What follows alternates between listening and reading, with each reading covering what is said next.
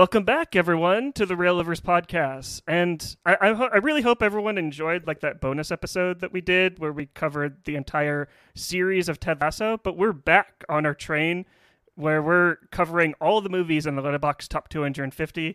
And joining me today, I'm just going to introduce him like right away. He's a really great friend, and it's his birthday today. He just randomly said when he got on this call, Neff. Co-host of the One with the Films podcast, Neff. Happy birthday and welcome to the Rail Lovers podcast. So, how you doing today? It's a pleasure to be here. Yeah, I'm good. It's 11 a.m. my time, so I woke up about an hour ago, and I had breakfast, and I went through the birthday messages, and now I'm here.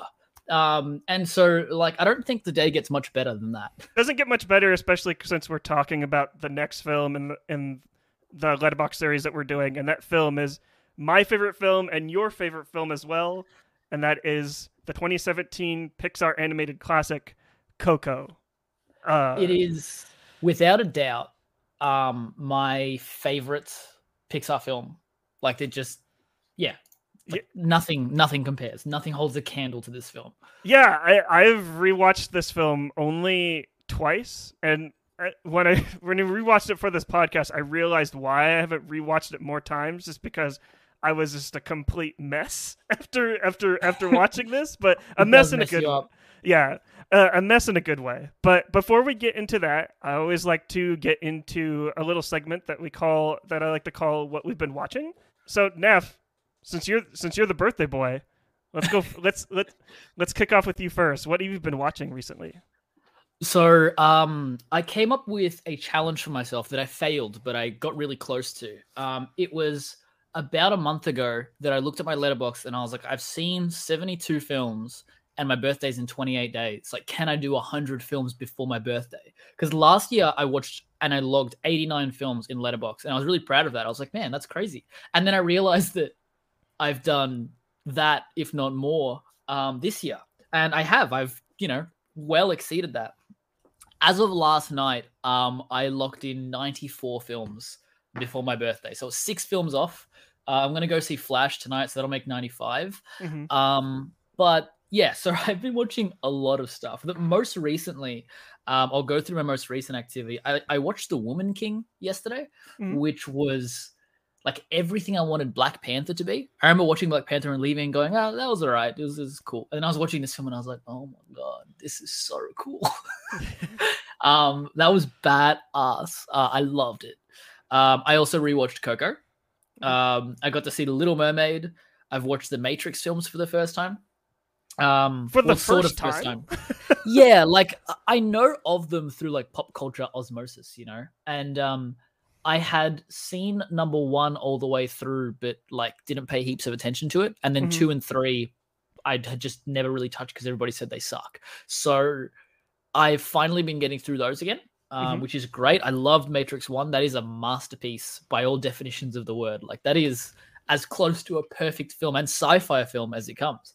And then I got to watch The Matrix Reloaded, which was also really good, like better than I expected it to be.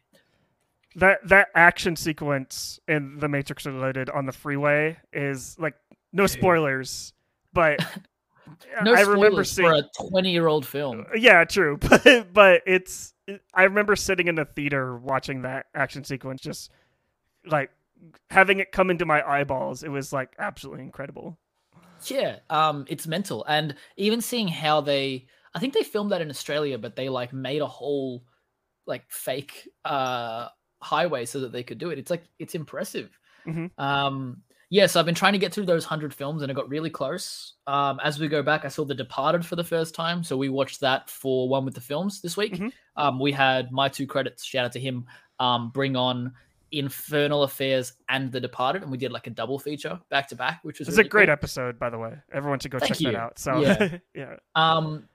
Yeah, like we love doing what we do. It's great. And then I guess for your guests, like what we do on One with the Films is the whole purpose behind it is to, I guess, rather than like circle jerk the film bro movies and be like, yes, did you know this happened in Pulp Fiction? We want to just introduce each other and other people to new things. So we invite guests that we've met through TikTok. You're actually going to be on the podcast in a few weeks' time as well. I'm really excited for your episode. But we invite guests and friends that we've got from TikTok, and me and my co-host Movie Man Opinions. We just show each other films that the other person hasn't seen before, and then we sit and talk about it for a little while. And we've been able to, we're on our 26th episode. So we've watched about 20 new films through that neither of us had ever seen before, and some wild stuff. Like, yeah, if you are struggling to figure out what you should watch next, definitely check out One with the Films, because it's going to give you a lot of recommendations. For sure, I totally recommend One with the Films. Like you guys are doing really great work over there, and just I love podcasts, especially not trying to toot our own horns, right? But like what we do here at the Real Livers podcast, it's like when I was looking at the top 250, I realized how many films on that list that I didn't watch because I didn't go to film school, and so I just decided to like make it like a challenge for myself, and just kind of like and basically just go through the entire list, start from 250 and go all the way to 1. And like one thing, what number is Coco? Coco, here's the thing about Coco that kind of made me sad a little bit, is that it's no longer on the list anymore. It's a 4.2 average on Letterboxd right now. Yep. I'm changing that because I rated it 5 stars again. So same. hopefully it'll come back in the list. But that's kind of like the one issue that I'm having like with the series. But I feel like once they're in the list, like they're still there. So I'm just excited to talk about Coco again. Like that's the thing. So yeah, I mean, I was writing my review for it for Letterboxd yesterday, and I was really unpacking a lot of my feelings for the film. That, like, it was a very unique experience for me going and watching this in the theater, because I remember seeing the trailers for it and going, "That's really cool." And I come from a Latin American family. I'm not necessarily Mexican, but because of the kind of Latin American that I am, it was really difficult for people in Australia to kind of know what that was. So when I tell people that my family's from El Salvador, they would be like, "What is that?" So I'd just be like, Mexican. So somehow I had aligned with Mexican for such a long part of my life that I don't know, like for me, when I saw this, I was like, "Oh, that's my family." And obviously a lot of the culture is very similar, because when you look at El Salvador, it's Central America, which is literally like directly above. Well, yeah, directly above or directly below Mexico. I can't remember off the top of my head. It's still it's in the same region, roughly. Yeah, they're like sister countries. Yeah. One just makes significantly better cocaine. Yeah. Yeah. Redacted. I mean, redacted. Yeah. But go back to like what you've been watching. That's pretty much it. Like. Yeah, I've been trying to get through. Like we said, those 100 films, and I could go through the list of 100 films that I've watched this year, but recently it's those few. I started getting through some of the old, I can't remember his name. The guy who did Breakfast Club. Oh, John, is it John Hughes? John Hughes, yeah. So I was recommended a bunch of his films, which was great. And so I got to Breakfast Club for the first time, which I'd never seen before. Yeah, and so a lot of the films that I've been checking out over the last few months have been things that I've never seen. I got to watch all of the Oscar-nominated live-action and animated shorts in theaters this year as well, which was really cool. And I can recommend most of those. My Year of Dicks, fantastic. And The Ice Merchants, incredible. Absolutely incredible. Like My Year of Dicks, like a film that I would never have imagined, like based on the title alone, I wouldn't have like enjoyed, just because it's like it's such an out there title, but it's beautifully animated and just I loved it. So it played last in the theaters, and he was like, "If you have kids under the age of 18, you need to leave now." Yeah, exactly. I was like, yeah, I get it. Right. But but that's kind of it. I finished Barry, which was brilliant. No spoilers. I won't spoil anything. Yeah. I haven't gotten to the end of Succession just yet. I'm working up the courage to dive into that and finish that off. And finish Ted Lasso, obviously. Since I just did a bonus episode on that, I have to ask your thoughts on just like, because I hear a lot of mixed things about that finale. So. Yeah, I don't think I loved the finale. I liked it. But to me, it just felt like, I was explaining to my little brother, I was saying that if you'd asked me at the start of the series, what do I think's going to happen in the finale? I reckon I could have given it to you beat for beat.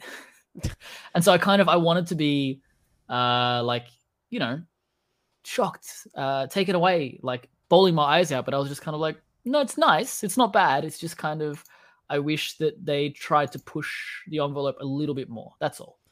It's like what you expected.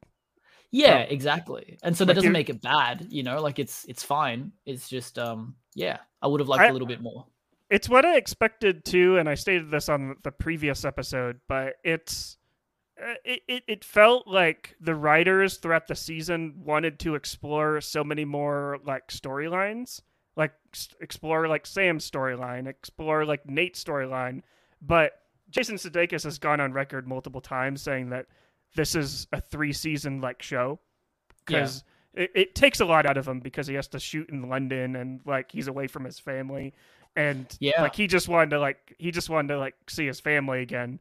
He's so living it's like the Ted Lasso life. Yeah, exactly. And I see it as like the writers were trying to basically like they kind of like they threw everything against the wall for season 3 and they were like, oh crap, we got to wrap all this up somehow, and so but sort of leave it open for spin-offs. It's like the whole thing is kind of like messy, especially with like the writer strike going on. Like Apple TV like posted like posted like an image of Nate, Roy, and Beard like all standing together like, oh, new era.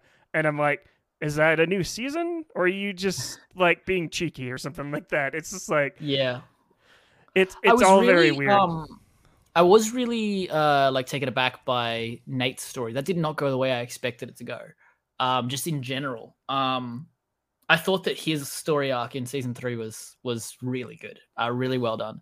And of course, Jamie, I thought it was interesting that a lot of stuff was handled off screen. Like, obviously, end of season 2, we had Rebecca and Sam, and they come back and nothing's there. And then at the end of season 2, you've also got Roy and Keely, and you come back and they're not together anymore. And it's like, what? Yeah. I mean, I get it. It all makes sense, but like, I would have liked to see what those conversations looked like. Like, the show does a phenomenal job of having these brilliant interactions between its main cast that, like, I feel robbed that I didn't get to see that. Yeah, and the one thing I didn't really care, like, to kind of like tack on what you said about Nate, is that when Nate just like, spoilers for Ted Lasso, I guess, when Nate just like quit his job like halfway through the season, like it starts with like I think it was like episode 7 starts with that. I was so like I was kind of like, okay, I guess we're going here. I thought there was going to be like some sort of wrap up like there, except instead of he just kind of like, I'm done here, and it's kind of like it kind of threw me off a little bit. But I don't know. I felt like it seems like, and what I've found with TV recently is that showrunners are really loving the 4-season like run, and it feels almost like they tried to cram 2 seasons into one just to finish it in 3 seasons. Which, I mean, sometimes that works. I talk about Majora's Mask all the time, where I'm like, that was going to be a 7-day cycle, and they crammed it all into 3 days, and now it's one of the most content-heavy games of all time. Right. But in TV, it's a little bit different, because you can't really take it at your own pace. You've got 12 episodes. You got to figure it out. Exactly. But but that's all you've been watching. So, and it's kind of, I'm sad that you didn't make it to 100 films by your birthday, but you're 6 away. You're pretty close. So yeah, I mean, at the end of the day, it's halfway through the year. If I can do 200 by this year, like ending, then I'll be happy with that. I think you'll get to 200. I think. Yeah, and my goal is, because there is still a lot of stuff that I haven't quite like got to yet, and so the goal I think is over the next 6 months, or I'm gonna try and set like a theme for each month and go, I want to get through all of the old samurai films, I want to get through all the old Western films, I want to get through all the Hitchcock films, and kind of work through it in stages, so I can really start ticking off some of those classics that I should love, considering I tell people I'm a film buff and a film nerd, and I've seen one Hitchcock film, so don't at me. Yeah, but here's the thing about that. It's like I don't think that there should be like, if you love film, then you love film. Like there shouldn't be like a number of certain types of films that you should see before you become like a real lover. I guess I could Yeah. use that. So it's just like, Cheeky. yeah. So I don't know. I just don't like any of like that discourse like online when people are like, "Oh, you haven't seen that film," Yeah. and kind of like putting people down. Like I like one of my mutuals like on Twitter, they always said like, "You never shame anyone, but Mm. you never shame anyone for not watching a film. You recommend it." It'd be like, "Oh, you Yeah. haven't seen this? Like, you should check this one out. I think since you like this film, I think you would like this one." So it's like That's instead interesting. of Yeah. yeah, but yeah, I haven't really been watching much this week, but I've only been watching like 4 films. But I guess I'll start with like kind of like the bad and then go into the good. Yeah. Hit me. I'll like I saw White Man Can't Jump. The new one? Yeah, the new one. I've heard mixed things. Okay, here's the thing. I think I liked it a little bit more than everyone else. Like at least within my circle. I thought it was relatively funny. I thought Jack Harlow was good comedically. He's a charismatic guy. He's very charismatic, and he is like his comedic moments are really great. And if you've like seen like his SNL like bits, like if just look up his SNL like hosting gig and just like look at all the sketches that he did like on YouTube, they're really great. The dramatic parts, not the greatest. Like it really like he's not. I know he's like trying to like break into like acting and kind of like he's doing like what typical rappers do nowadays, like Ludacris, kind of just making that transition from the music side into acting. And this is his first film since that, and with that, and it's not really like it. Like he has some work to do. That's all I have to say. Like I have you watched the show Dave? Okay, I have not watched Dave. That's been one of my surprise favorites. And he was featured on some episodes. Most recently, really? They were like the Met Gala or something like that, and he was pretty good in that. Again, it's not really dramatic. It's more like it's comedic. It is comedic. He's like, because it's a fictionalized version of like Lil Dicky's story, and he just kind of what's the word? He gets compared to Jack Harlow a lot, and so they have like a beef, and it's funny. Oh, that's funny. I like that. Yeah. I'll have to check it out. It's just all I've heard about Dave is that it's like the white Atlanta. I guess. Yeah, like, I was going to say that it's Atlanta for white people. Yeah, which I already like Atlanta. I don't really need like another one of those shows, so I just never checked it out. Is. I think when they say Atlanta for white people, it's like, it's a lot. Well, I suppose grounded isn't the right word because Atlanta is kind of like fantastical in some episodes, but like it's silly. It's like dorky. It's like dorky comedy. Where Atlanta is, I suppose like I don't know. They are similar. They are similar. It's like less Atlanta for white people and Atlanta with a white protagonist. So that makes it better or worse. But it's just different. And there's something really poignant about. I am making jokes about my dick for half an hour every week for 3 years, but somehow I'm going to make you cry and I'm going to call you out in some of your, what's the word? Like I feel very called out by the show because Lil Dicky's character has ADHD. And like, this is a big thing that he's constantly like, trying to figure stuff out. Nothing makes sense. And I've always just been like, I relate to this guy so much. It's so crazy. And then literally last night I was diagnosed with ADHD and I was like, God damn it. Damn it. So best birthday present ever. Right. It just finding out more about yourself. That's the best birthday present. Yeah, exactly. And so the show is, especially the last few episodes, like I was just sitting there going like, my God, like this is me, dude. It's crazy. Except I'm not famous. But yeah, it's a surprisingly deep and poignant show. And particularly as you get to the end of each season starts kind of silly and you're like, where's this going? And by the end, you're like, shit, like wild. Yeah, I'll have to check it out. But White Man Can't Jump, like I feel like it's just fine. Like I don't think like all the people out there that are saying like this is the worst thing ever. Like go watch the 1990 version. With Woody Harrelson. Like I haven't seen that version in years. I'm gonna do a rewatch in like probably next week or something like that. Cool. But the cinematography in this film, like it's really great, and like the way it represents like LA in like a new and unique way, I thought was really refreshing, and like I felt like all the race relations that was loved by like the first film, like it's basically like breaking down like those barriers between like black culture and white culture. I feel like it tries to do that in this remake.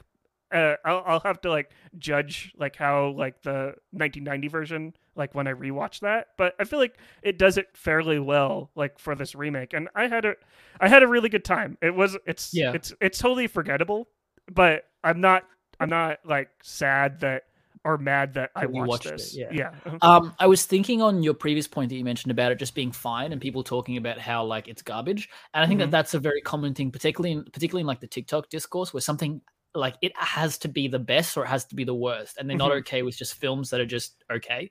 And it's like I watched The Little Mermaid recently, and it was fine. I didn't love it, to be honest, but I'm not mad that I watched it. Like, yeah, it was fine. I got to see it in the theaters. It's pretty. All of Ariel and all her sisters are baddies. It was wonderful seeing them on screen. My God, King Trident has some elite man juice, I'm telling you. Just like he's able to just spit out every single race. Just like I don't know. Apparently there's some kind of like lore in there as well, that it's got something to do with like he goes to an area of the planet and like I don't know, like mates with the local flower and births out a I have no idea. Somebody's saying something about this.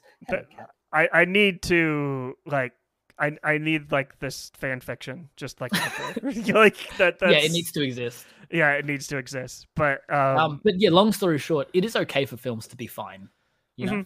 Yeah, and like, can we just go back to saying films are fine instead of like, oh, it's mid? Because like, I hate mid. Oh, it's so mid. This movie's so mid. I'm like, that's TikTok culture right there. Like exactly TikTok culture, where it's like it's either the greatest thing or like the worst thing ever, or it's mid, and it's just like, yeah. But White Man I'm Can't sorry Jump. If you start hearing some purring through the microphone. My cat's decided to come and hang out. That's adorable. That's adding to the podcast. So this is her butt. Yeah. But yeah, White Man Can Jump. You can stream it now on Hulu. If you have a Hulu subscription, it's 90 minutes. Give it a shot. The next one. Nice. The next one that was, I'll say again, it was just fine and had a really good time with it, is Transformers: Rise of the Beasts. I'm pumped for that. It doesn't come out until August. Are you serious? Yeah. Like, actually, no, not August. July. Okay. Like early July it comes out here, and I'm like, next month. So yeah, it's frustrating. I was literally going to plan to go and see it like today on my day off, and then I went to look for tickets, and it's like, nope. I'm like, okay. Fuck me, I guess. Yeah, sorry, can we swear on Real Lovers? Yeah, you can swear. Swear. Okay, cool. Fuck yeah, you can swear. But yeah, Transformers: Rise of the Beasts. It's coming off of like the success of Bumblebee. It's basically a prequel to that film, and it's starting like this new prequel trilogy or whatever. It's like has nothing to do related to like the Michael Bay Transformers, but it's like starting this new trilogy. And yeah, I was kind of confused by the timeline for it, because like the originals, you've got one to like, is it the last night? Is that all one series, like 5-6 films? Yeah, that's all one series. So yeah, and then we go to Bumblebee, which is like a soft reboot, and this takes place after Bumblebee. Yeah, this takes place before Bumblebee, because it takes place in 1990. Like, or kind of like right around that same era. I think it's like maybe wasn't Bumblebee like 80s? I thought it was I thought it was like the 90s, wasn't it?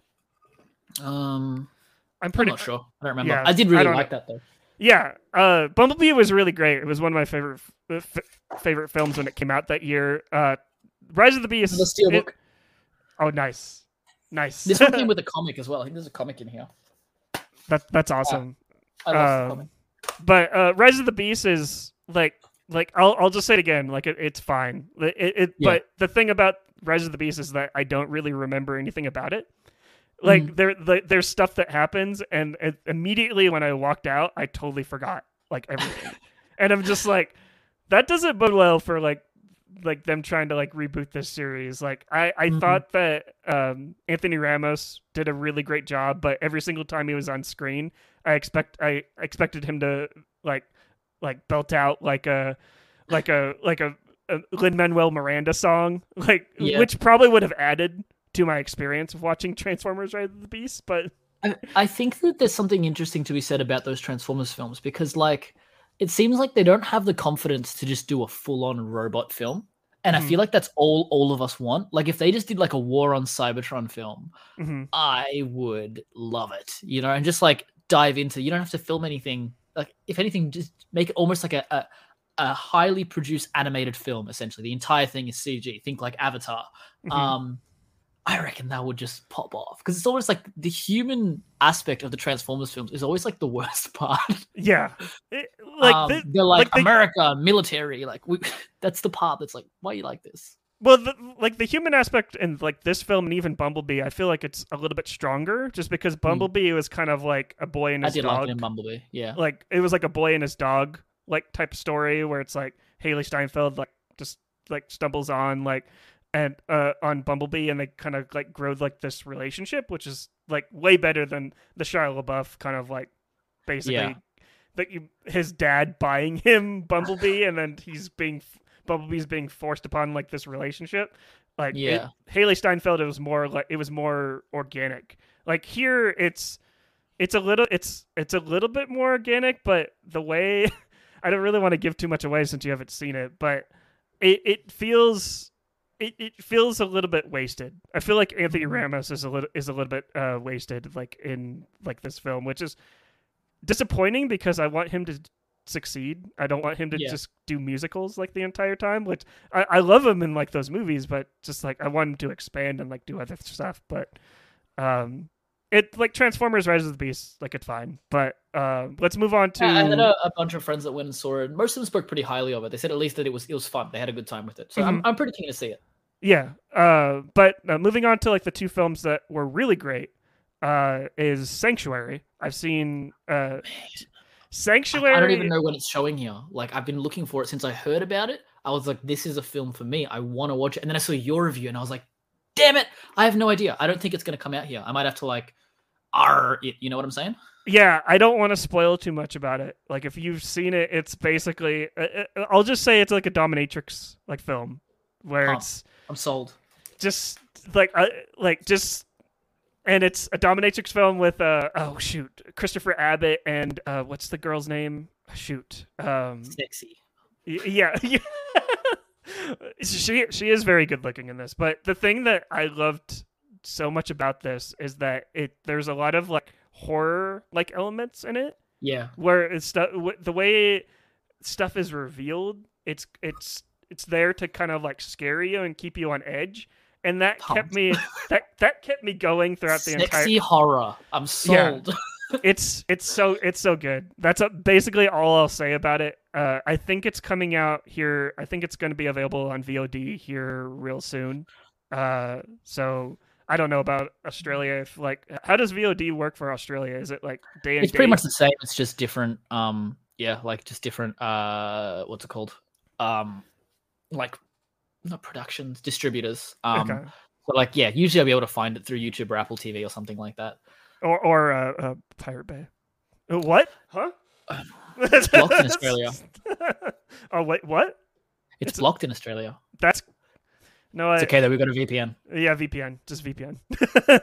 This podcast is sponsored by ExpressVPN. No, I'm just kidding. I'm waiting for the day I get a sponsorship from somebody. I'm waiting to be like, hey guys, I'm a sellout. Thank you for watching.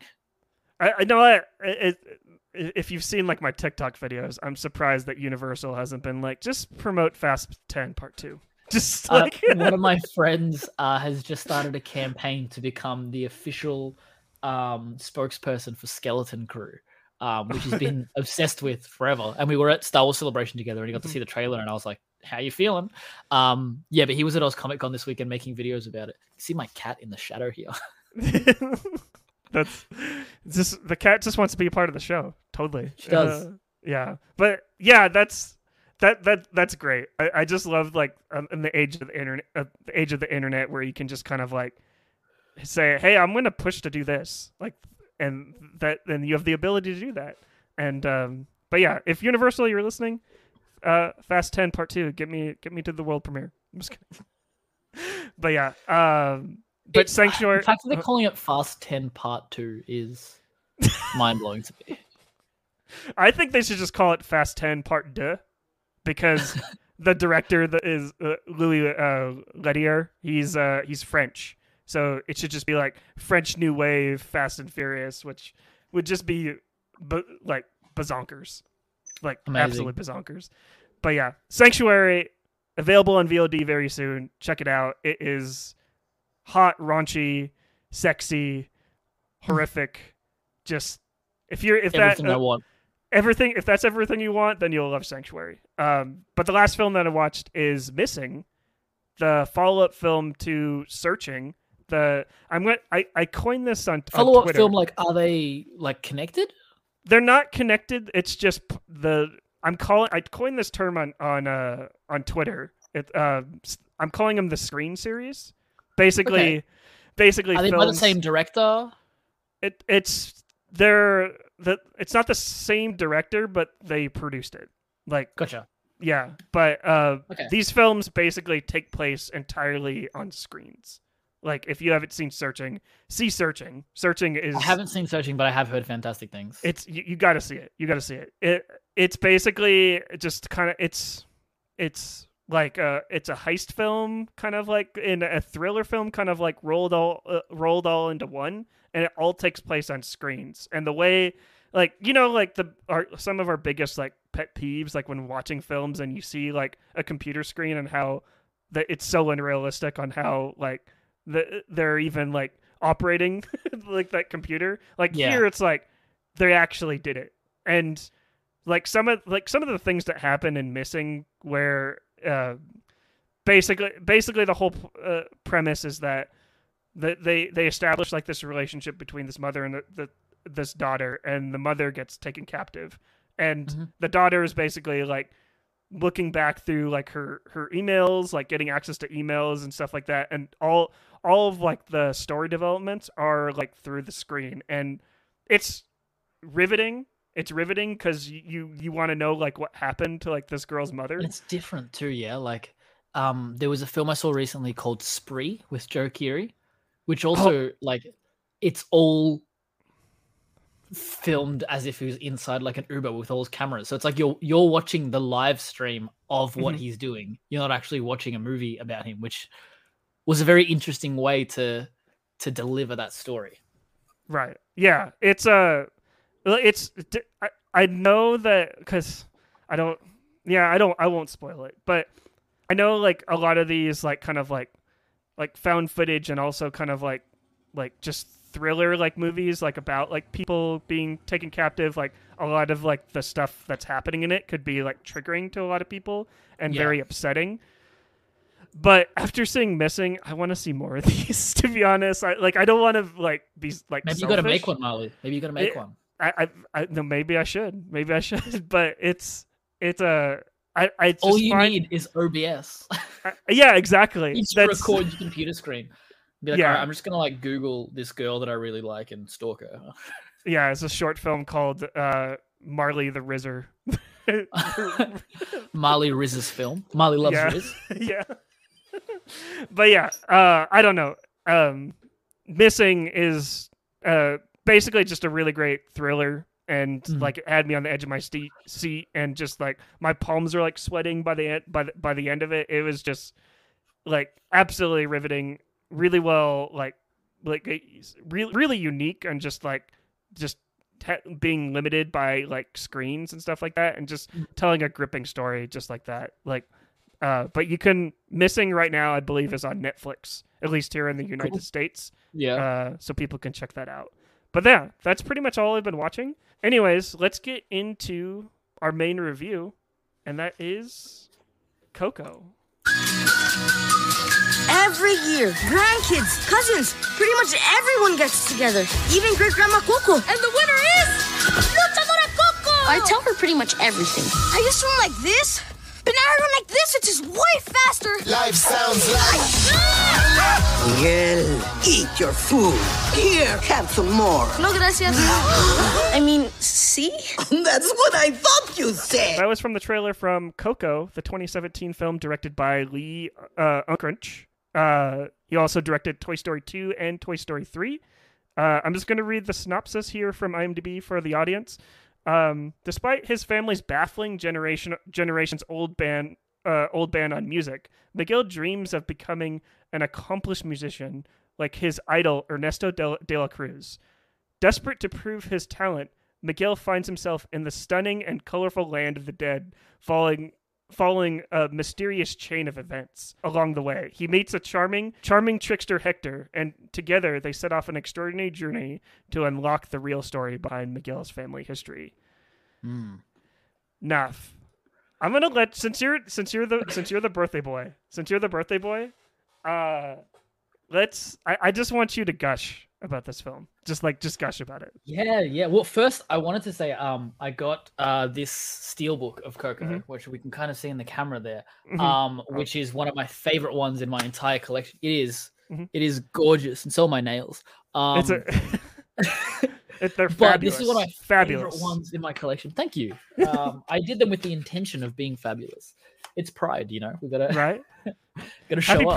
Happy Pride. Which I'll just say that the last two films that I recorded, like we're doing Coco like today for it's June 13th, and then I just recorded RRR. Like they're not technically like LGBT films, but like Coco is essentially about identity and like kind of discovering yourself and kind of and coming to terms like what you are meant to be, and like having your family kind of like accept like who you are. Like I feel like it's not technically an LGBT film, but but it is. Like it really is. And then RRR is basically just about two men. Story. It's a love story. It's two men. It's a love story. Yeah.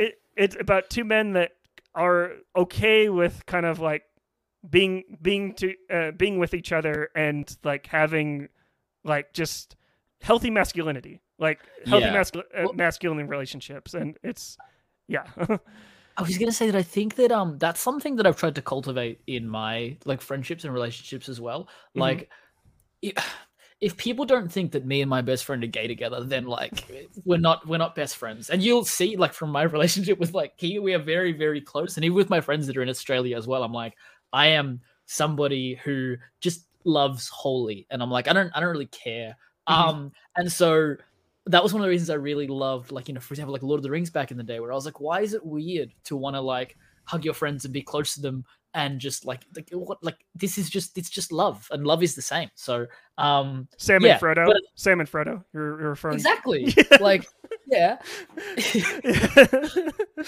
you know, there were many cold nights where they snuggled up naked under those covers. Totally. I'm pretty sure J.R. Tolkien intended that for sure. I want the spin-off. Well, I remember seeing that a lot of his ideas. Nice. Too Wraith.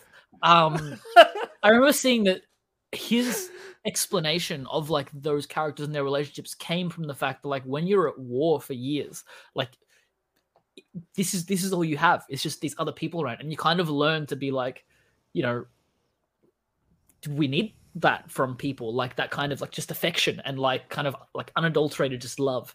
But I think that you're absolutely right. I also want to say this poster on this side is not mirrored. This is one of the most beautiful posters they've designed. It is so good. And it's like during that time when everybody was making those, you remember the Noah poster? Oh, like yes. He's just facing backwards, and it's like, it's epic. I'm not looking at the screen, but it just works. I'm edgy. I'm not. Yeah. I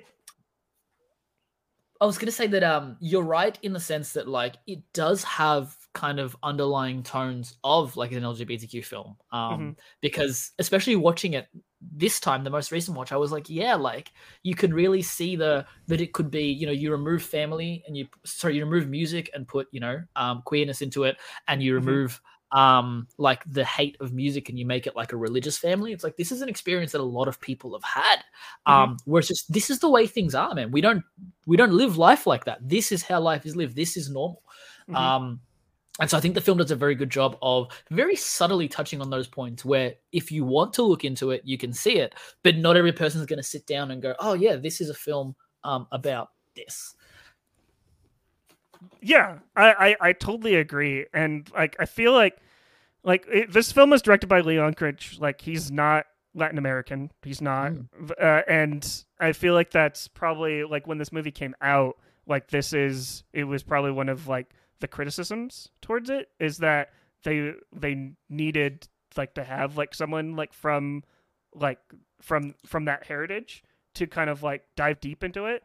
But like one of the interesting things is like before we started recording is like there's this article in The Verge where they interviewed Leon Critch like back in the day, kind of like talking about like his experience and how he was like filled with anxiety, like of like the immense pressure of him directing like this film because he wanted to make sure it was authentic, like like Latin American, Mexican experience, just because. So, and Pixar is also very well known for doing heavy amounts of research before starting like their film. Like I remember Finding Nemo.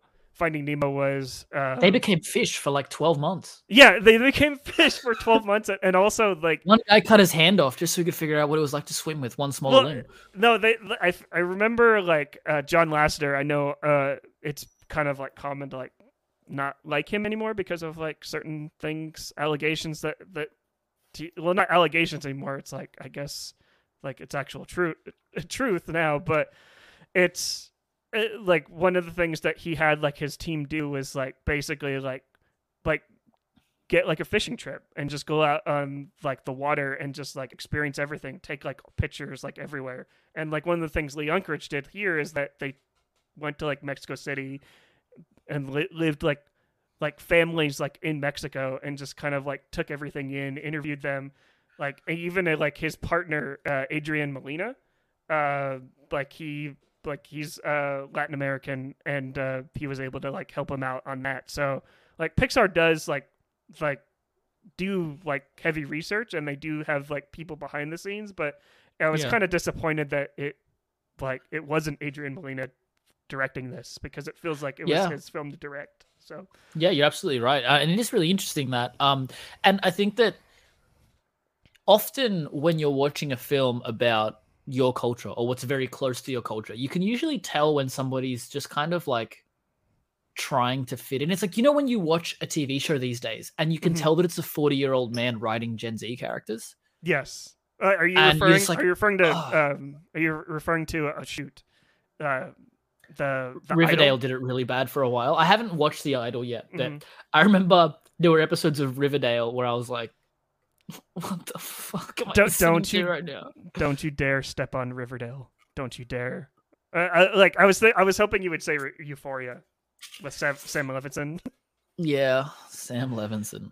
Yeah, what can we say about him? Oh, man. Yeah. What a creep.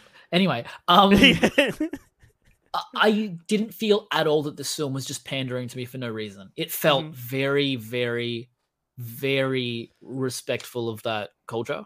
And it felt like every person that I've like spoken to, especially when I was younger, they're like, you remind me of Miguel.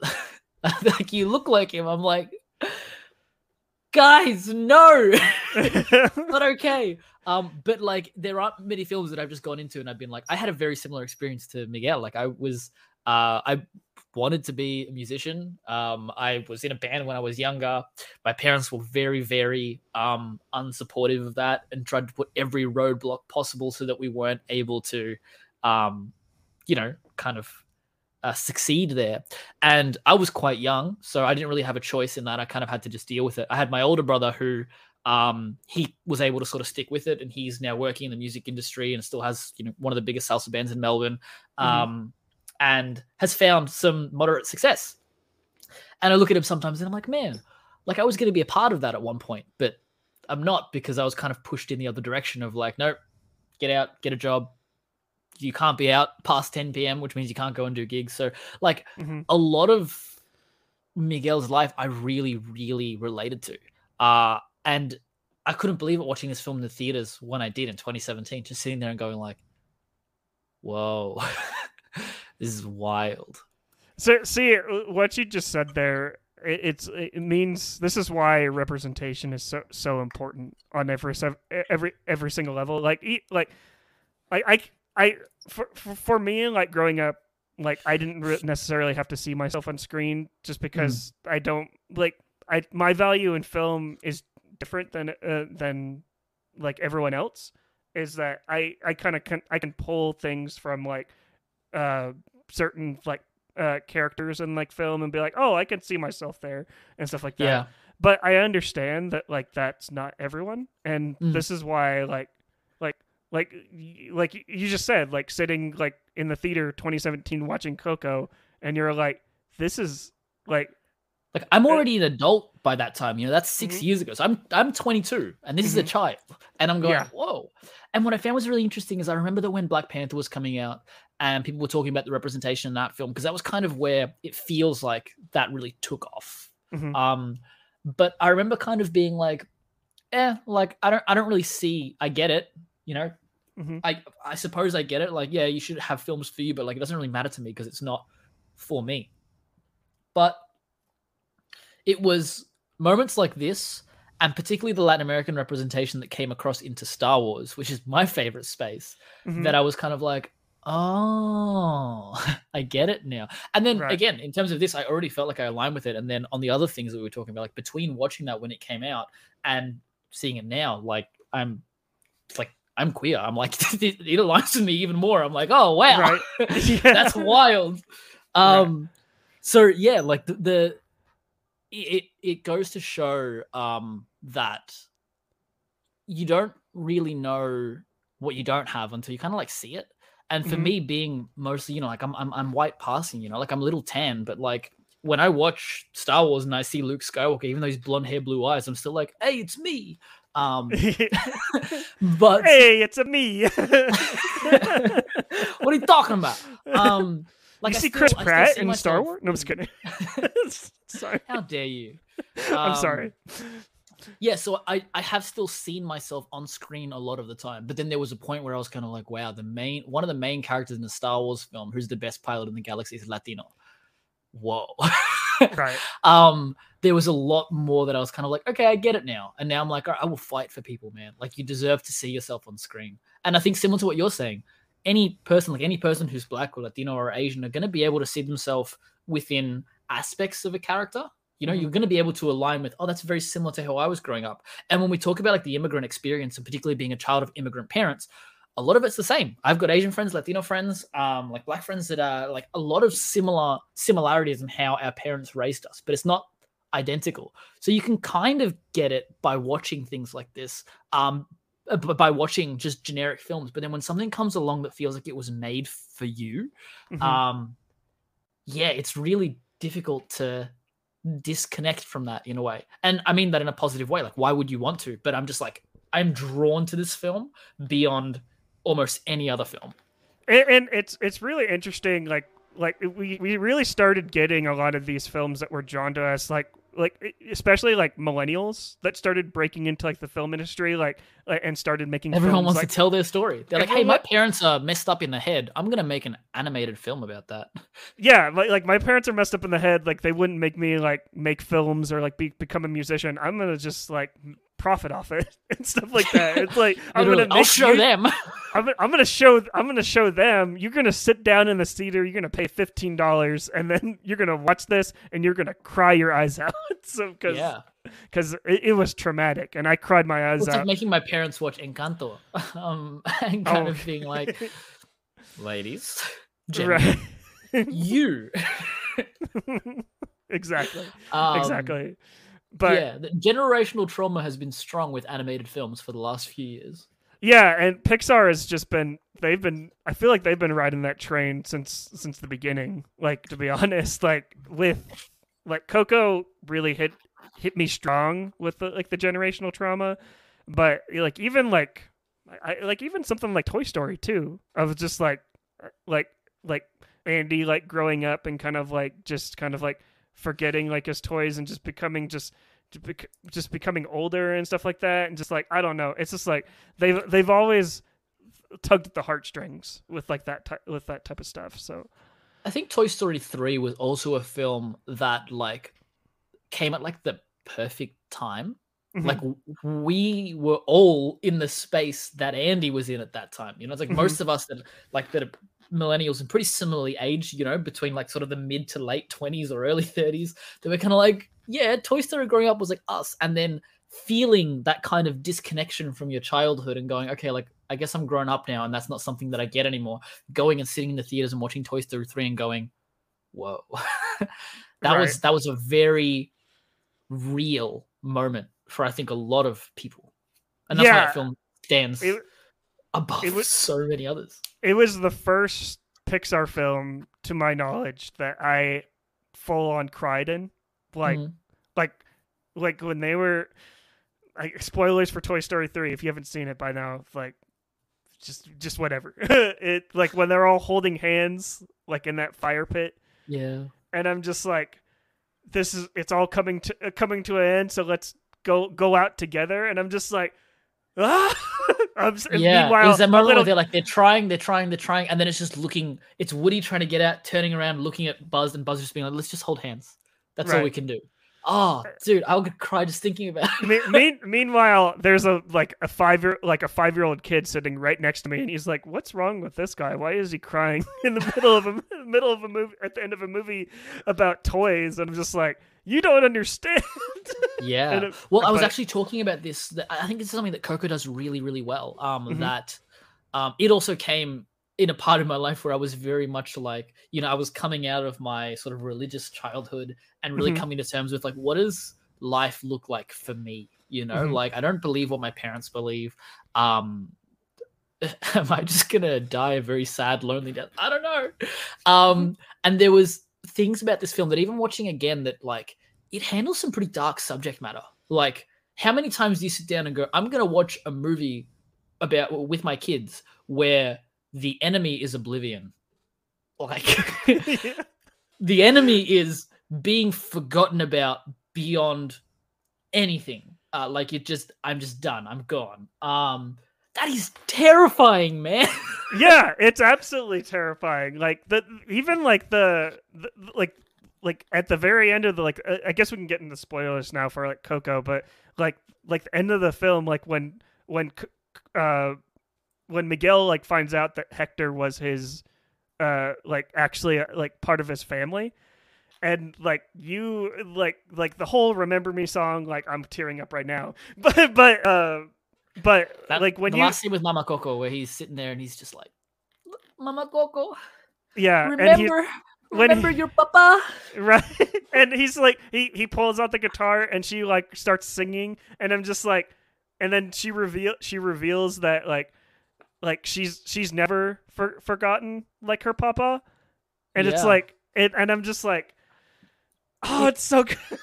It is. And the thing with that as well is, so one of the things that this film does incredibly well is, while it may feel like it blindsides you the first time you watch it, on rewatch, you can see that it is a perfectly crafted and perfectly written masterpiece in how it divulges big plot twists. Like the misunderstanding subplot that exists within this film that we witness through Miguel's lens, where he is so sure that Ernesto de la Cruz is his great grandpa, and his family's like, "What do you mean? No, like that's not a thing." And he's just like, "Nah, shut up. I know." Of course, you guys wouldn't think that because you don't think about him anymore. So, like, of course you wouldn't.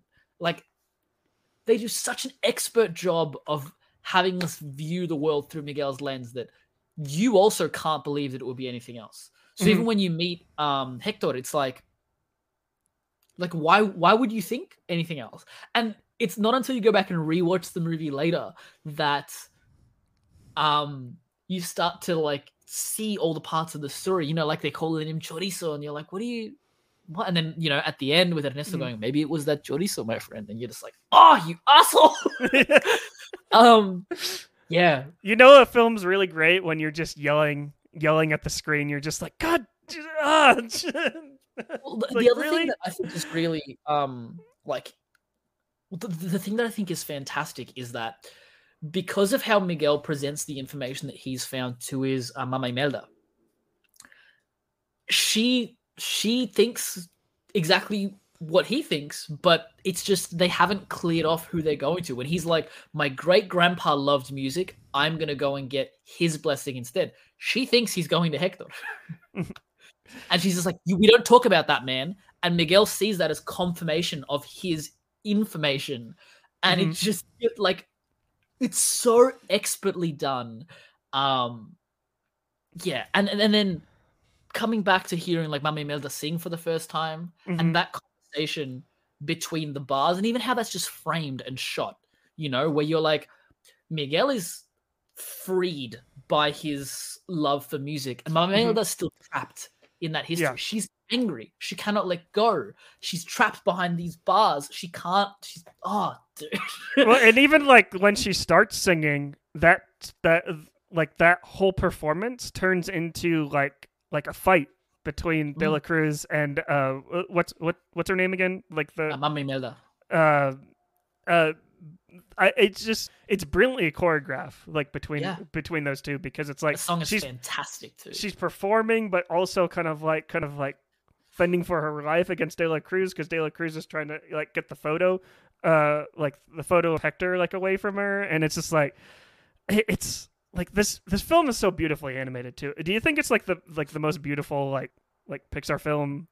Well, I think that one of the things that it benefits from, we look at things like Toy Story 3 and Toy Story 4 in particular pioneered change within the animated industry. I remember watching a video that I was talking to Keegs about recently, which talks about how when they moved into the realm where they started animating things like Toy Story 4, they now use essentially fake lenses within their animation programs. And you have things that you previously couldn't do in animation that you can now do because they've kind of have found a way to, what's the word? Just reinvent, kind of reinvent. But I'm also, what's the word I'm searching for? My God, it's pioneer.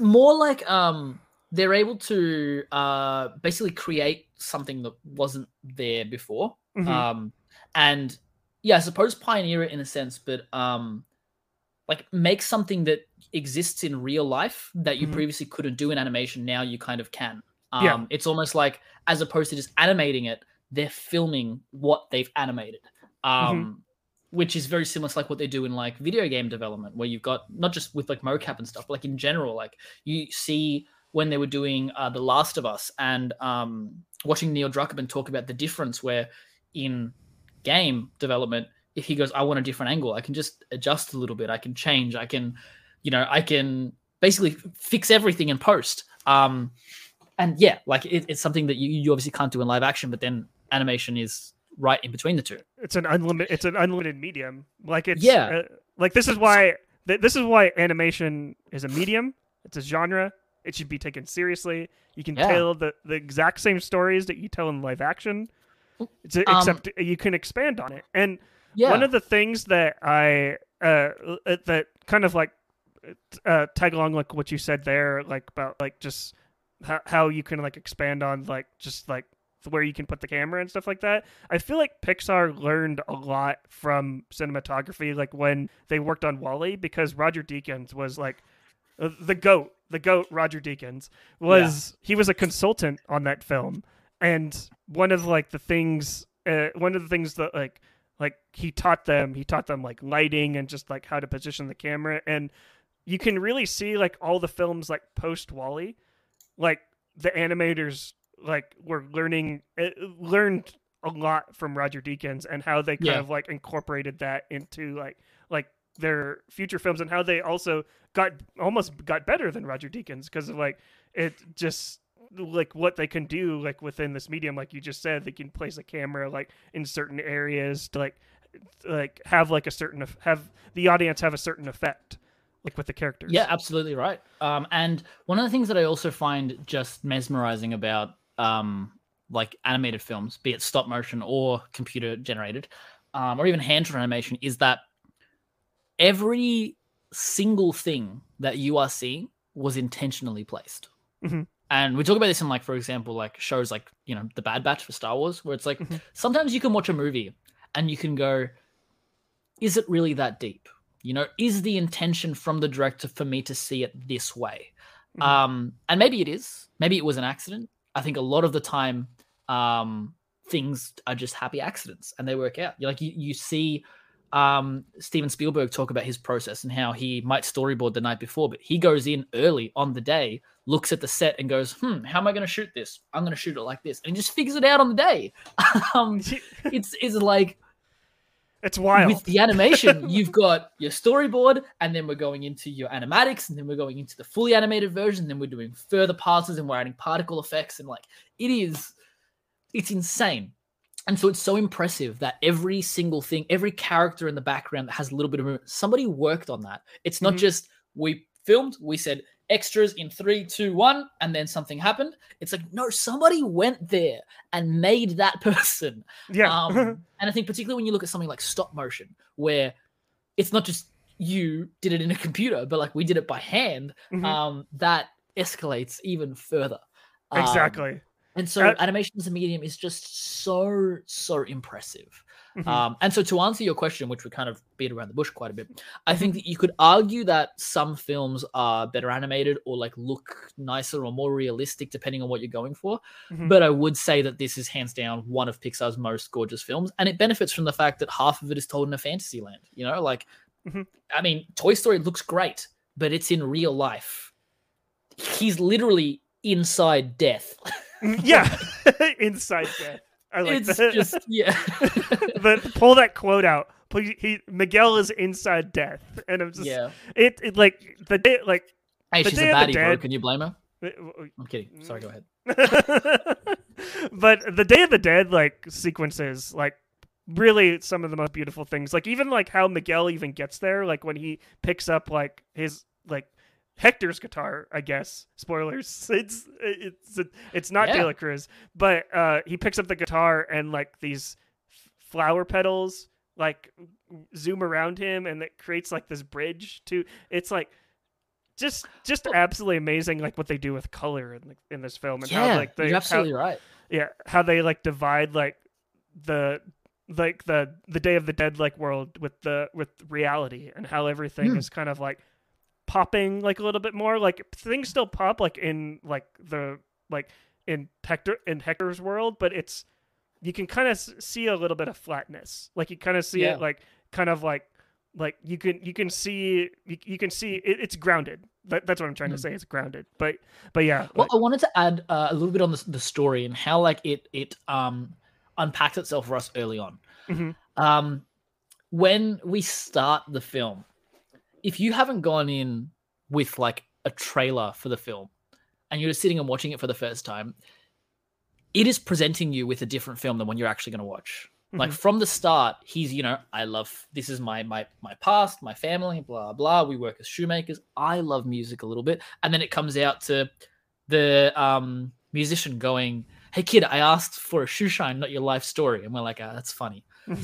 But then the way that guy says to him, like, hey man, you know, it's your dream, you know, like you gotta, there's the thing in the plaza tonight. Like you gotta play, you know, like this is how it works.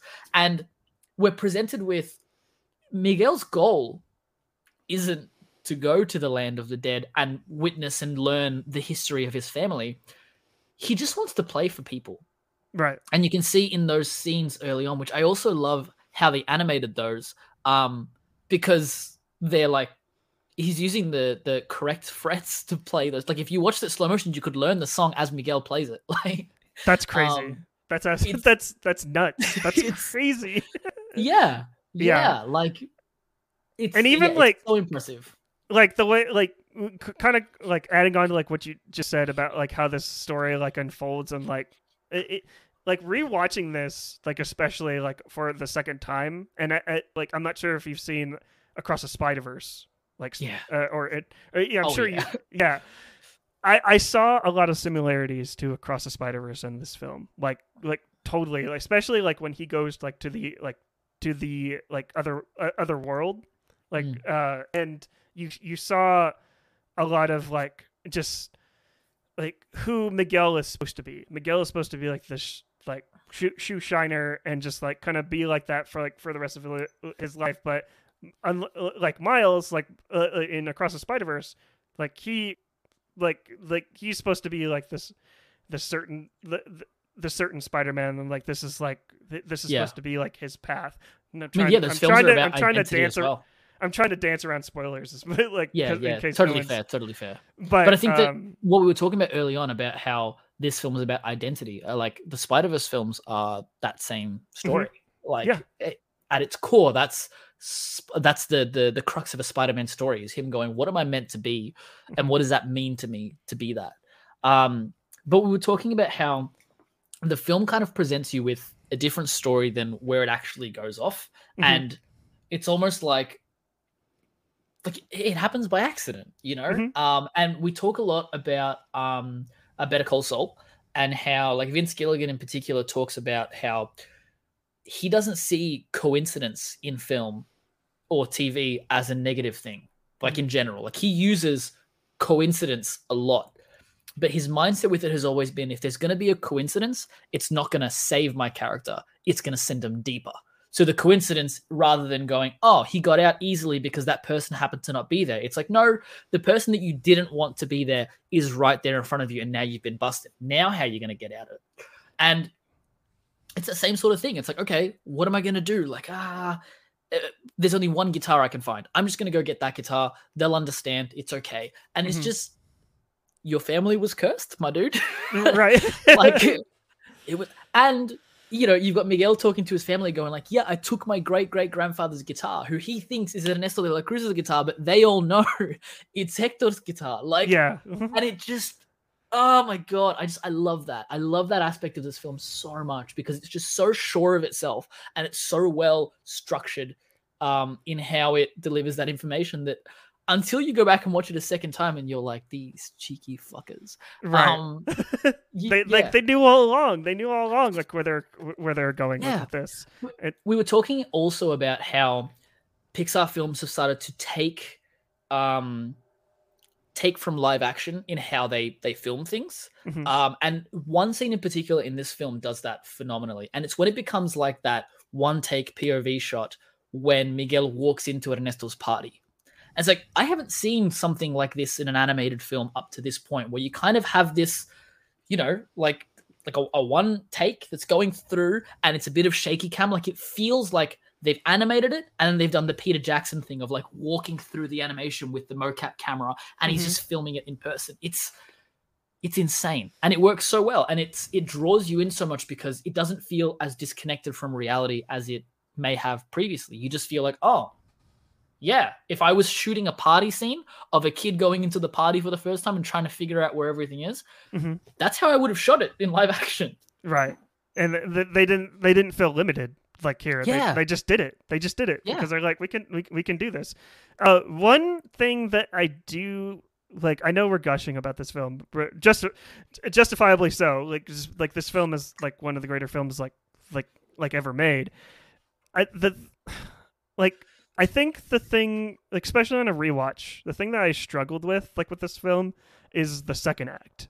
Is like when he's in like the land of the dead, and like he's like disguising himself, and he's kind of like with Hector, but he doesn't really know. Maybe it's just because like I know who Hector is at this point, and I want the film to kind of like get going, and I'm kind of like, I feel like the film kind of like drags a little bit when interesting. I don't know if I'd agree with that. And again, obviously people's experiences are going to be their own, but I suppose the way that I've viewed Pixar's storytelling a lot of the time is they very much employ the out of the frying pan into the fire kind of story. And then you get out of that frying pan and you're into another fire and you're into another one. And Toy Story 3 and the Toy Stories are like very much that. But I think that particularly one of the ways that it works for me, the second act, is in how we're kind of doing little MacGuffin chases to try and tick off, all right, I need a guitar and then I need to get here and I need to do that. Mhm. But throughout that, it's also doing some very deep world building. Like that's obviously while they're looking for the guitar, you get to the space where you're like, oh, this is not as happy as the other place was. Like it is darker here. It is slower here. It is less colorful. And then we meet, I can't remember his name, but Churrasco, I think his name was. I can't think so. But yeah, we meet the friend who's now being forgotten, and Miguel witnesses for the first time, again, oblivion, right? Like, what happened? He's like, he's gone. Where? We don't know. He was forgotten. Nobody knows him anymore. And it kind of just has you go like, Jesus. Such a deep and depressing, like the way it's animated when they just disappear. Like they just kind of like flash and then they're just they're just gone. Thor Ragnarok, what's his name? Odin disappearing into the it's like really dark for a kid's film, to be honest. Dude. It's like, and it's also one of those things that as a kid, if you're watching it, you may not feel the implications of that too much. You may go, oh, okay, cool, he's just gone to the next place.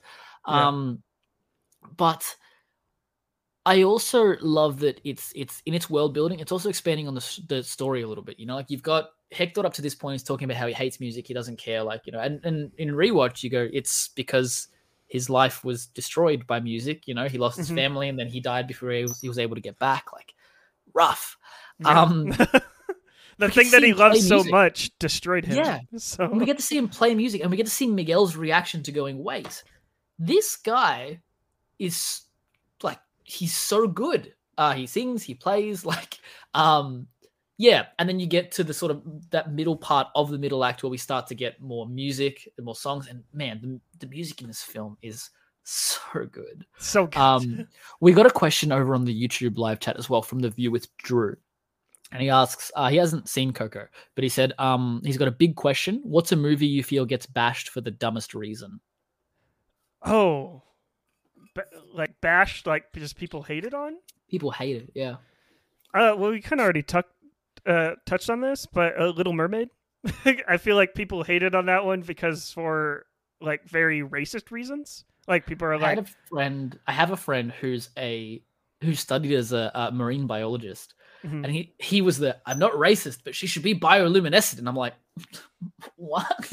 He's like, she should be see-through. I'm like, the crab is Jamaican. The fish talks. Why is that your argument? It's a Disney film.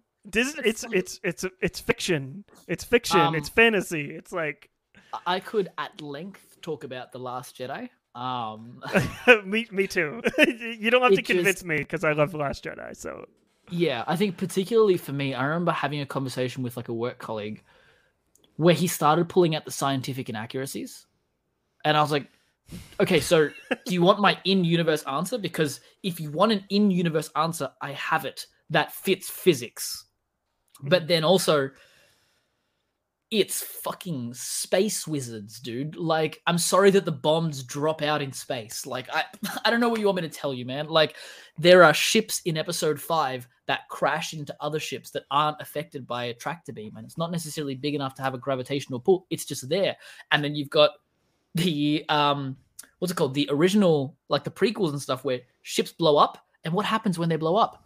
Oh yeah, they fall out of space. And they don't fall to the planet, they just fall down and the planet's here. Like, just don't at me about physics in Star Wars. It doesn't fucking matter. Yeah, exactly. These are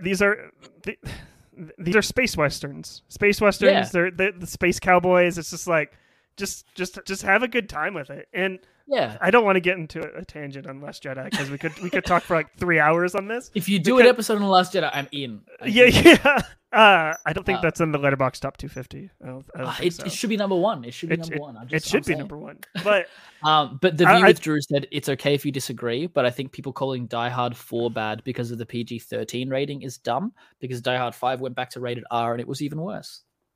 So no, Die Hard 4 is the one with Justin Long, right? I've seen none of the Die Hards. Okay, I'm pretty sure that's Live Free or Die Hard, and like I had wasn't that the one that had Captain Boomerang in it? Yes. Who's Captain Boomerang again? It's The Australian guy. I can't remember his name right now. I know it had Kevin Smith in it, and like when he came on screen, Courtney. Jai Courtney, that was 5, I believe. Gotcha. But Kevin Smith was in 4, and he was like this hacker or whatever, and like the whole point of I've seen people talk about that scene. It's the exposition dump. it's really dumb, but it's also dumb fun too. And like I feel like that's like the whole point of Die Hard, and like even like I don't want to say this about Star Wars, but like I don't want to say it's dumb. I don't want to say it's dumb fun, but it's like you're supposed to have fun. It's like don't think about it like too hard about it.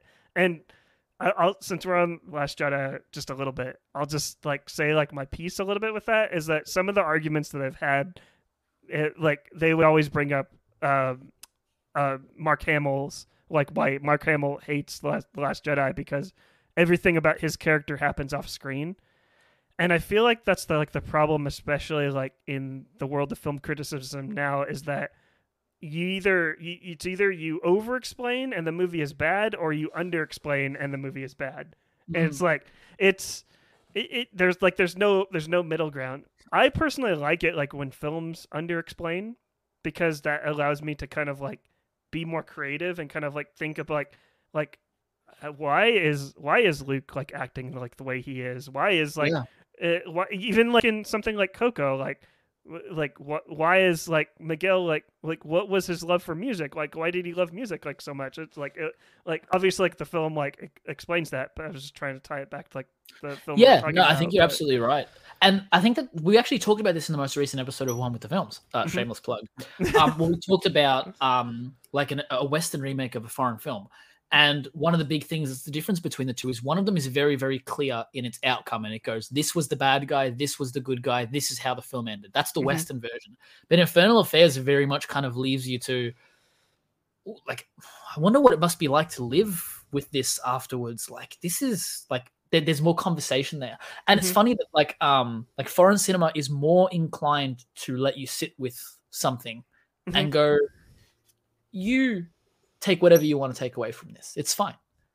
We talked about how we also did an episode on Legend, and I watched the European cut of Legend, and it's a lot more like open, for lack of a better word. Like it's a lot less like exposition dump heavy. And when they screened that for Western audiences, they didn't like it. So they went back and reshot stuff, and they put like a text scroll at the start, and the ending is much more closed off. And it's like, yeah, good guy, bad guy, blah, blah.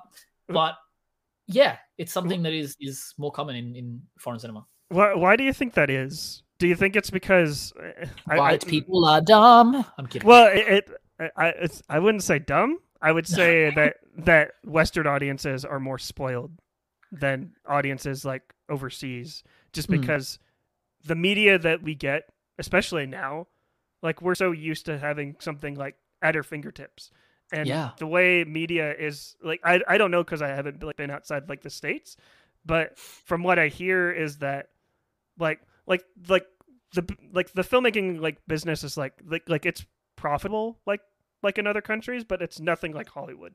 Like Hollywood is like the big leagues. Hollywood is a machine. Yeah, Hollywood is like a machine, and like other countries, it's like they pump money into it, but it's usually like they get like 1 or 2 great films like a year, and everything is kind of like fine. Like would you agree with that, or just?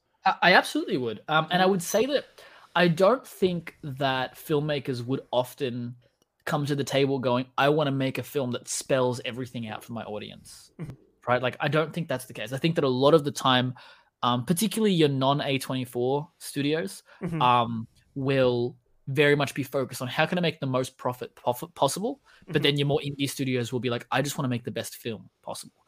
And when you're trying to make the most profit, you need to cater to a very wide audience, where the amount of people that are interested in watching a film with the expectation that I'm gonna like, I want to think about something, I want to be questioned, I want it to have me question my morals, my everything.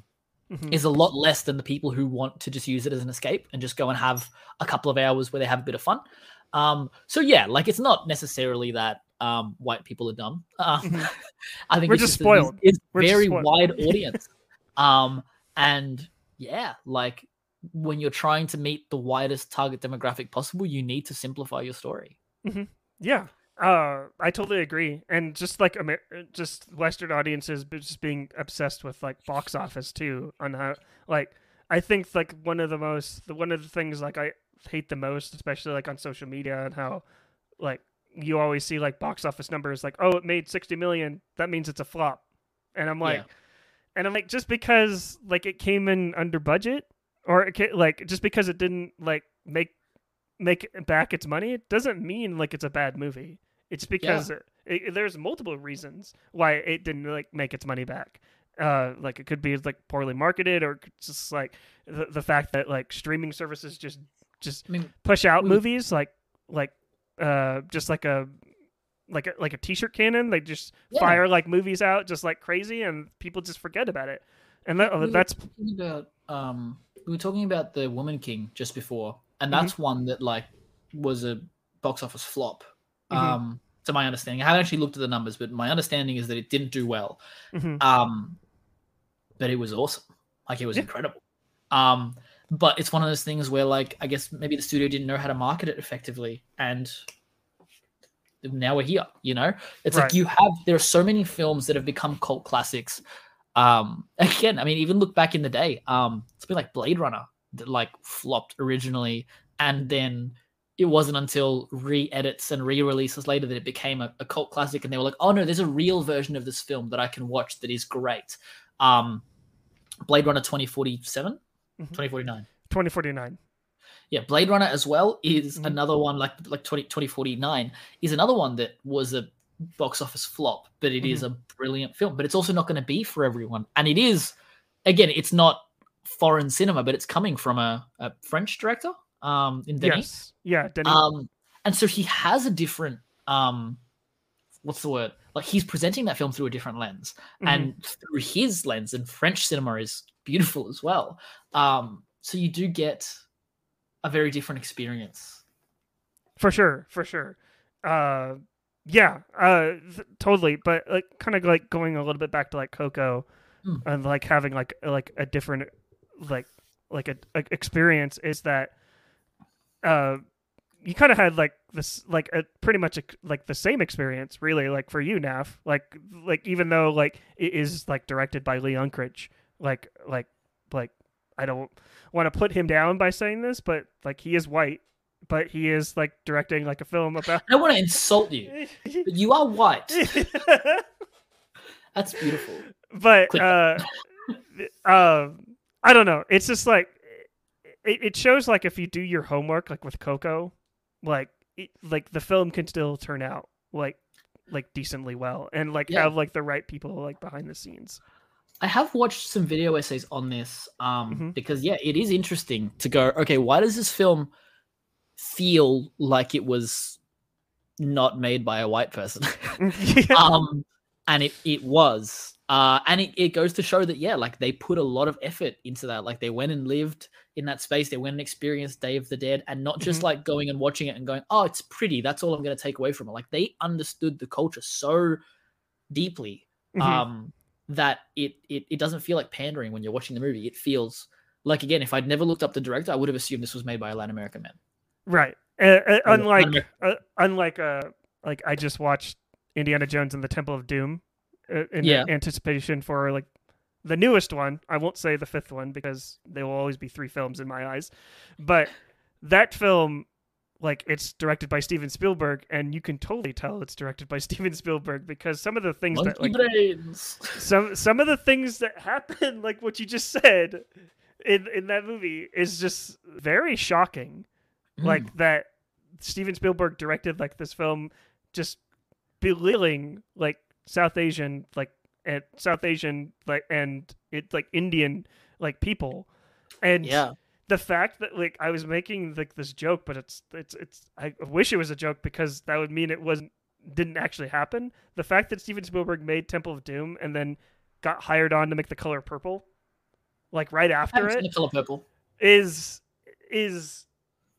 shocking, very shocking. Like I don't know. It's interesting too, because when you look at both sides of the coin, you've got him arguably not handling aspects of Temple of Doom very well. But when you give him something that is deeply ingrained in his culture, like Schindler's List, it's perfect. Yeah, like, exactly. Like it just goes to show that it's like not necessarily like a mentality of like stay in your lane, right? Because I think people should be allowed to explore and express however they like. But like arguably when you give someone something that they know so well, they're gonna do a great job with it. Like they're gonna do the best job possible. I think I was watching a video on YouTube Shorts the other day, and it was Denzel Washington talking about that kind of stuff. And he talks about like the culture behind a film, and there's something that you have to know that just comes across. I think that's something that's quite common in even watching like films that, like for example, like Ryan Coogler directs or like Spike Lee's stuff that is very like core to like the Black experience. That it's like like you couldn't have somebody else tell that story. You couldn't have Steven Spielberg go in and do the right thing. You know, it wouldn't work. To be honest, I would kind of like to see that film to see what Steven Spielberg would do with it. Just as look, entertainment I don't want Steven value. Spielberg to do it. If we were gonna do that, I would put J.J. Abrams there. Just be like, all right, J.J. Abrams, let's see what you can do. Give me Black Klansman. Just lens flare, just everywhere. That's what. Just. Oh man. But we were talking about also the film sort of starting to dip in its second act a little bit, and like I said, I found that with the way that the second act is sort of beginning as you're getting into this new world where you've already been explained the first part, and now I've been introduced to this other part of the world. And I can definitely understand where you're coming from with the mentality of like, because I know where it's going, I kind of want to get there now. But for me, I'd found that because I'm always so immersed in what they're trying to show me, that it still works for me, and it doesn't actually dip in my enjoyment at that part at all. I'm still, maybe because I relate to the movie so much, I'm still like a wide-eyed child sitting there and going, wow, so that's what death feels like. So death is so colorful and just like and so inviting, and I'm just like, when I said that it dipped like in the second act, I think that was a little bit too harsh. Just because like I was still having like a good time like with Coco at that point. It was just like you just said, it's just like I know what was going to happen next, and I was just kind of like I was kind of like expecting like it to happen like sooner, like him like Coco or Miguel to actually like find out. But like it's not like a dig on the film at all. Like I still rated this 5 stars. and we need to get like that rating up for Coco, so it's in the top 250 again. So it's actually so heartbreaking that it gets out of there. Yeah, it will come back. It will come back. Yeah, I think it's just because Spider-Verse, everyone's just loving that, and it's shot right to number one. Spider-Verse was literally number 1 on Letterboxd. I saw that the other day. I was going to make a video about it on TikTok, and then I was like, nah, I won't. And then I come across another video that had like 500,000 likes, and I was like, damn it. And now I don't feel like I can make it because I feel like I'm stealing someone else's content now, even though I had the idea before I saw that video. Just do it. That's what I've come to terms. Even though if you've seen it done before, just do it, because even if you didn't see it, it's been done before. So the only thing that's stopping you now is because you saw it. So that's true. Just do it. Just do it. Like what Nike says, just do it. But I know we've kind of been bouncing around like a lot, like just talking about films, but we're real lovers. So just but we're real lovers, and we're real lovers. Yeah. Happy Pride Month. Happy Pride. I love it. Yeah. I love it here. Even in the land of death. It's so nice. Yeah. But one thing that I would like to talk about with this film a little bit is I'd mentioned before that like the music itself. Like I know all of these songs back to back. I've watched the film in English. I've watched it in Spanish. I've watched the live production where Miguel had kind of like aged up to the point where he couldn't sing his songs anymore. So they got his little brother to come in and sing the songs for him. So they got that's adorable. Miguel's actor's little brother to play him on the live action one that's on Disney Plus. Keep it in the family. Yeah. But like Ben Bratt sings his own songs. Miguel's actor, who I can't remember his name right now, sings his own songs as well. So like it's very impressive. Mm-hmm. Yeah, it's like I think it's very impressive. Like when you can get like actors like like being authentic with like their characters and like kind of like singing along with it, because like when you can tell, like especially in musicals, when songs are like dubbed in and it Yeah. just doesn't feel right. And I feel like Particularly the Disney Renaissance era, that was a thing, like you Mhm. didn't have the actors singing, and now you've got most of these films, like even if you look at like Encanto as well, like the entire cast is singing their own songs. You go to the what was it, is it the Tonys, and they're doing a live action production of it, and they've got Stephanie Beatrice there singing in person. Mhm. You're like, oh yeah, nah, it's her. Right. That's it's great. But going back like to the songs, I feel like we have to talk about, like we talked about it a little bit, but Remember Me, on just like what what that song means at the beginning of the film, how it's supposed to be like this, it's very uplifting like song, and the like the Yep. way De La Cruz kind of goes out like he wants to be remembered, but what's Hector, when you find out that Hector like wrote all of the songs, and you find out what Remember Me was, that who was actually It was for, bastardized by the colonizers. yes. But you're right. It was like, it was the bastardized by context- capitalism. Literally, Yeah. The context, or not the context, but yeah, the implications of that song early in the film, and everybody going, "This is the best song ever," and then just knowing that Ernesto has come, he's killed Hector, and then taken his song and just kind of like, it's not right, obviously. Mhm. But even you've got little things throughout the film where that song and how it's been presented and how everybody knows it has upset Hector so much that he now hates that song. That was a ballad of love for his daughter and his family who he could no longer see. Like this person has ruined that song for this man. And even when they're going to perform at the, like, in the plaza, and Miguel's like, I'm gonna do Remember Me, and Hector's just like, nah, don't do that song. That song sucks. Then he's like, okay, Poco Loco, and he's like, that's the song. And it's like, he wrote the song. Like, of course he's gonna know it. Like, yeah. That aspect of the stories, like, again, it's presenting it to us through Miguel's lens. So until you go back and rewatch it again, and you look at the animation on like Hector's face as he's going, nah, not that song, and you see pain that you don't see the first time you're watching it. You're just like, oh, of course he doesn't like it. It's like he's playing it smart because he knows if you play the popular song, you're not gonna stand out. Right.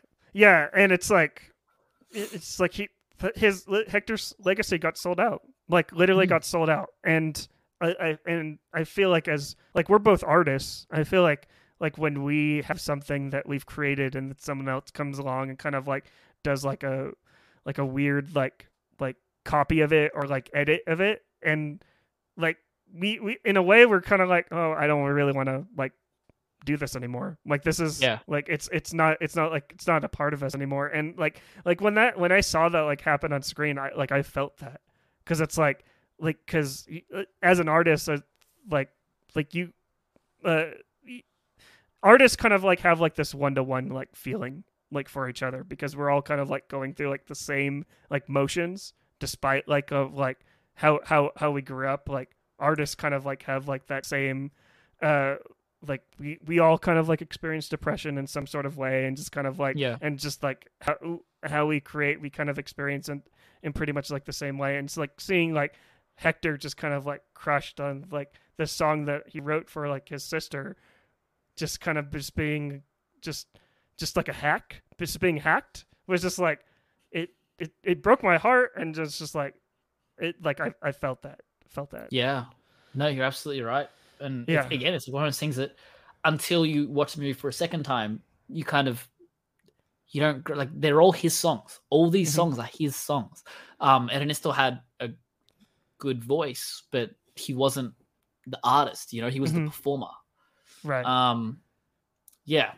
And it was kind of like I know that there's kind of like this, like with Elvis too, like a lot of Elvis songs weren't technically his, because that was the big thing about like Baz Luhrmann Elvis, was that like he stole a lot of like the the sound of music like from black artists, and the fact that he profited off that.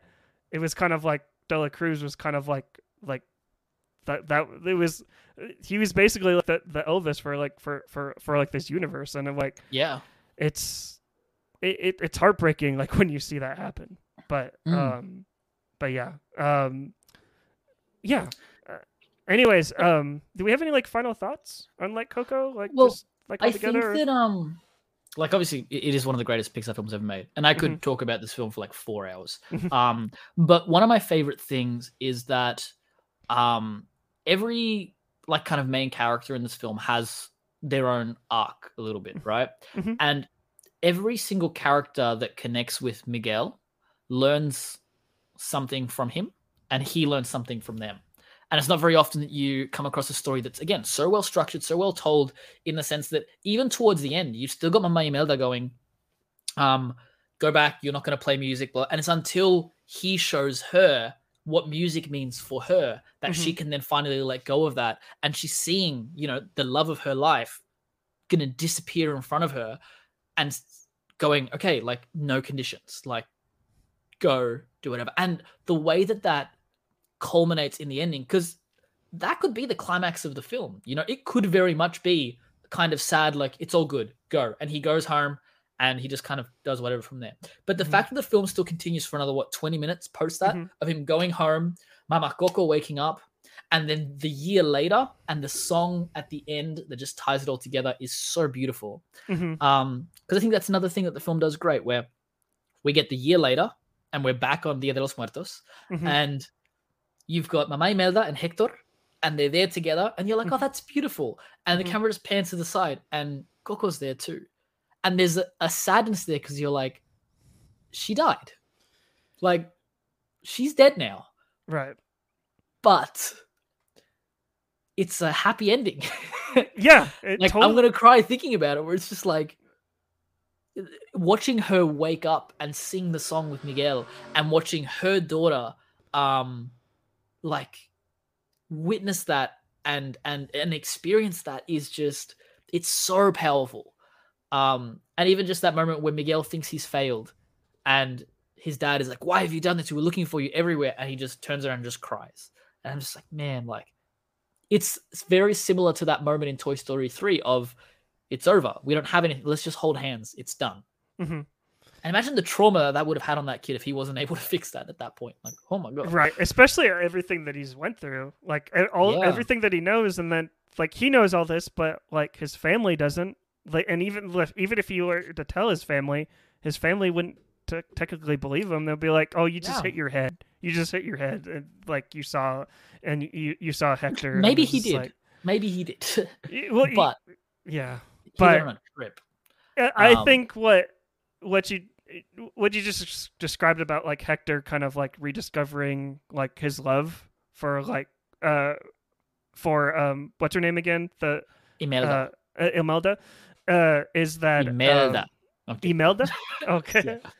But I love that, where you can rediscover each other's love like in the afterlife. And I'm just like, such a beautiful, like I'm crying right now. I'm just like, it's so beautiful. The one issue that I have with the ending, it's kind of funny. Don't worry, it's kind of funny.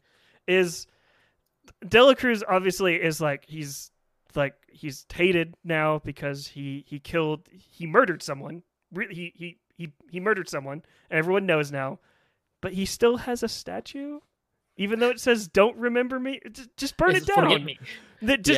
Just burn it down. Don't even like say his name or anything like that. It's just like, yeah, it's like having the Confederate statues up and being like, we need to remember our history. Yes, exactly. It's exactly like that. Yeah, no, you're right. I remember.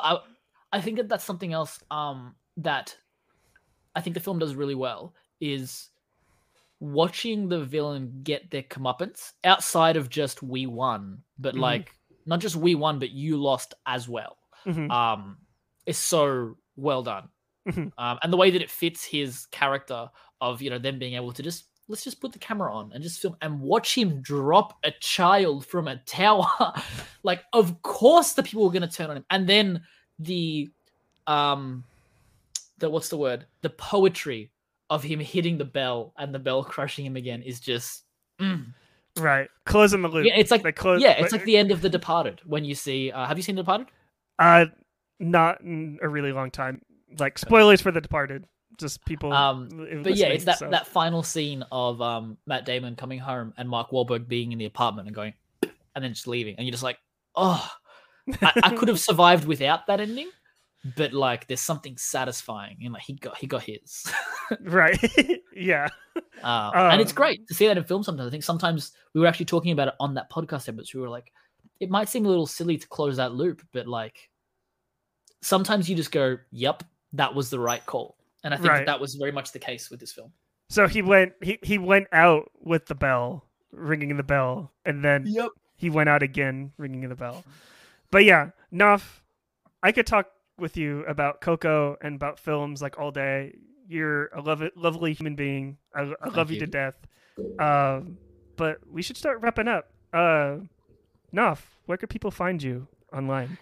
Yeah, well, I mean, if you're watching us live on YouTube, you can stay on this channel. That's got all of our episodes there. The One with the Films podcast is available on demand anywhere you find your podcast, so Spotify, Apple Music, all that kind of stuff. And we've got a bunch of episodes there that, again, recommend that you watch the film before you listen to the podcast because we dive into deep spoilers, but it will give you a lot of films to add to your watch list. And you can also find that watch list on Letterboxd too. The best place to find me is if you go through Instagram or TikTok at On Second Thought.